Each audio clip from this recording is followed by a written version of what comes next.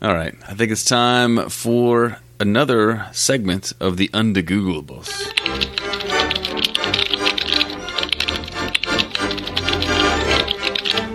Oh, can we do an Undegooglables? That was the plan. I'm super excited. You told us we had to, so. He said we signed up for it. In the end, it's going to be better and more true than Google can give you. Jason, what do you got for us this week? Well, we got a special Undegooglables for new fans of the show. We're now on Dash Radio, so shout out to Dash Radio. What we do is we do a segment where listeners tweet in a question that they may have Googled. You know, you're at a bar and you are having a bar conversation. You come up with a phrase or a whatever. What does this mean? Kind of thing. You would have Googled it. Instead of Googling it, what we want you to do is send it in to us, and then we will act like Google. We'll just use our collective brain power, because we're all smart guys, to deduce what the answer is. And then what we do is we double check our clearly accurate deduction with Google and tell you the actual answer. So this week our submission comes in from a person near and dear to my heart, my sister, Erin Triplett. And quick sidebar shout out to, she has a podcast called Falling in Love with Trippin' Brick. So if you're a fan of romantic comedies, subscribe to that. But her question, I'm guessing related to romantic comedies, is where does the phrase having a crush originate from? You guys have any thoughts on this? Her guess is falconry, which is where most phrases come from. That's good. Yeah, I was thinking it was probably Middle Ages. You know, you have a crush on a guy or a gal, and you're royalty, and it's not reciprocated, so you crush them with a big rock. Okay. I think that much is clear. But we're more civil these days, so the crushee survives. Generally. Well, most of the time. I was thinking all of us, we'll like a beer or two here and there. And, you finish it up and you just crush the beer can and throw it away. But we love our beer, so we crush them. I think that's a different meaning with girls. Okay.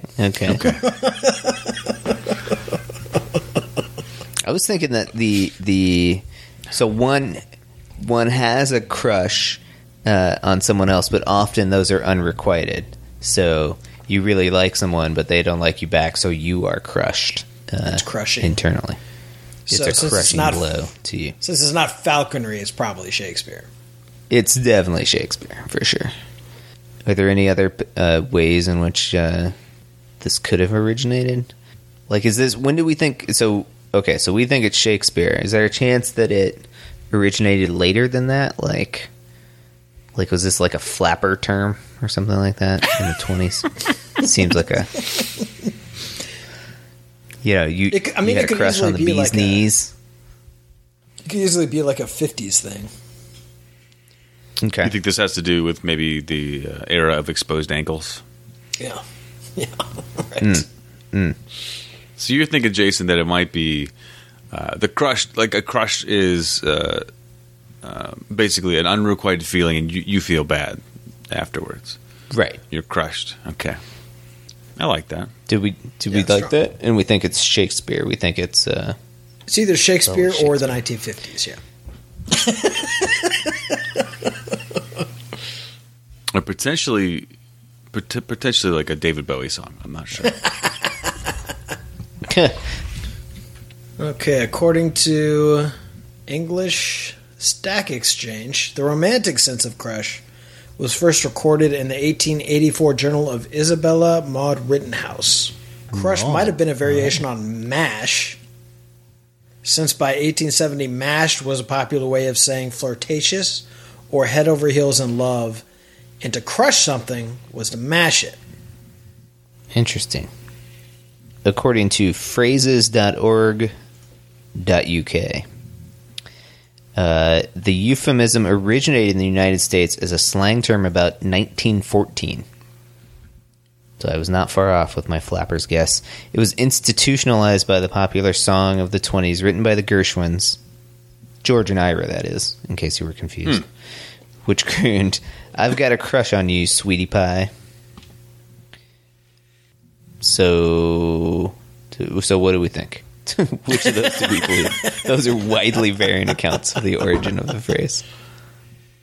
I don't know. It seems like maybe that was one of those terms that probably ran around in slang for a long time before it was really ever codified anywhere usefully. So I probably like the one that you brought up earlier, the article. A little bit later in that one, they described MASH as regarded as a spoon-fed diet. right. This was like something you'd feed somebody. But they also called it, drew a link to the word spoony, and if you were spoony on someone, since the 1820s meant to be foolishly or sentimentally amorous. But I like that. You might be able to be spoony on somebody. Yeah, for sure. We're bringing it back. Yeah, you want to get spoony with me, baby? So here's a third one. So, according to Etim Online,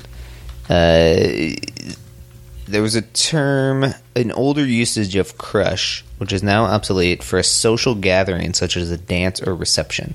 I fell in with her at Lady Grey's crush from a letter in 1832. Maybe it's all those things. That was kind of an Undegoogleable. Yeah, it kind of was. It still baffles me that there's so many phrases that all of us use that we have no idea what the origins are, and they don't make sense when you speak about them literally. Well, whatever. Like 90% of the crap I use in a day, I would have no ability to tell you how it works or how to build one. So It's fair enough. The fact that my language is also like that is not that surprising to me. Somebody asked me to build a laptop tomorrow, I'd just lie down on the floor in a fetal position. Well, we've all been there this playoff season. Save that for Bumble.